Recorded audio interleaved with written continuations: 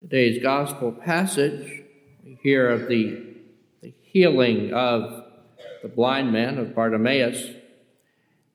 Interesting to note that, of course, here he is begging, but he states that on hearing that it was Jesus of Nazareth, he began to cry out and say, "Jesus, Son of David, have pity on me."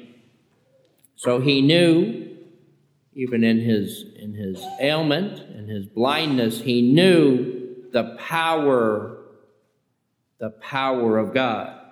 And do we see that? Do we see the power of God each day in our lives? And again, the crowd then rebukes him, and many rebuked him, telling him to be silent.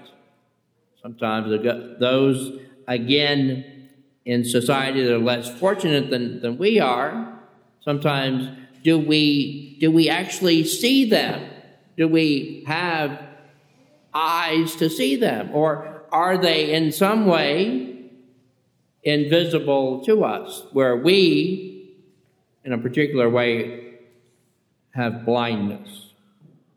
But again, he persists, it states, but he kept calling out all the more, "Son of David, have pity on me." He again knew his own weaknesses, but he knew the power of God. Then Jesus says, he stopped and said, "Call him." But we too, friends, have been called. We have been called by name through baptism.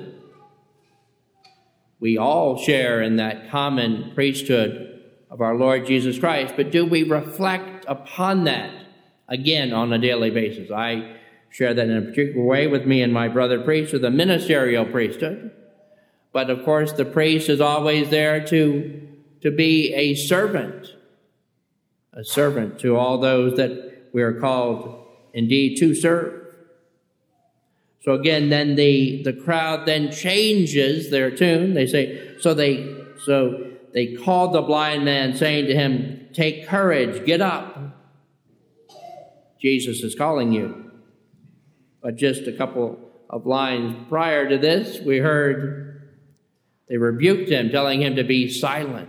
Again, are we so consumed with what society is telling us to do?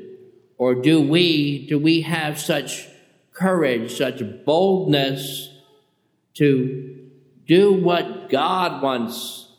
If he wants it, I want it. If he does not want it, I do not want it. So then, take courage, get up. Jesus is calling you. Are we those courageous disciples of the Lord? Next line, I think is so fascinating. He states, he threw aside his cloak, sprang up, and came to Jesus. And instantaneous response. He's calling you, and he jumps up, threw aside his cloak, sprang up, and came to Jesus. Again, how quickly do we respond when Jesus is asking us to do something? Do we respond like Bartimaeus and instantaneously move? Or does it take us minutes? Does it take us hours? Does it take us days? Again, something to meditate on, as the church has us meditate on this particular passage on this 30th Sunday in ordinary time. Then Jesus said to him in reply, "What do you want me to do for you?" Again, a very interesting question. Of course, he wants to see, but Jesus never wants to interfere with our free will. What do you want? And in a sense, do you believe that I can do it? The Lord is always working in our lives. There is always action on the part of the Lord God. But sometimes it seems like it can be very slow. We can be praying for some particular intention, maybe for years, about someone maybe coming back to the church as an example. The person doesn't ever come back. But it's not as if those prayers are ever wasted. We continue to be people of faith, and we believe that they will be according to God's perfect plan. Jesus said to him in reply, "What do you want me to do for you?" The blind man replies, "Master, I want to see." Then it's because of the Bartimaeus' faith that Jesus says, "Go your way, your faith has saved you."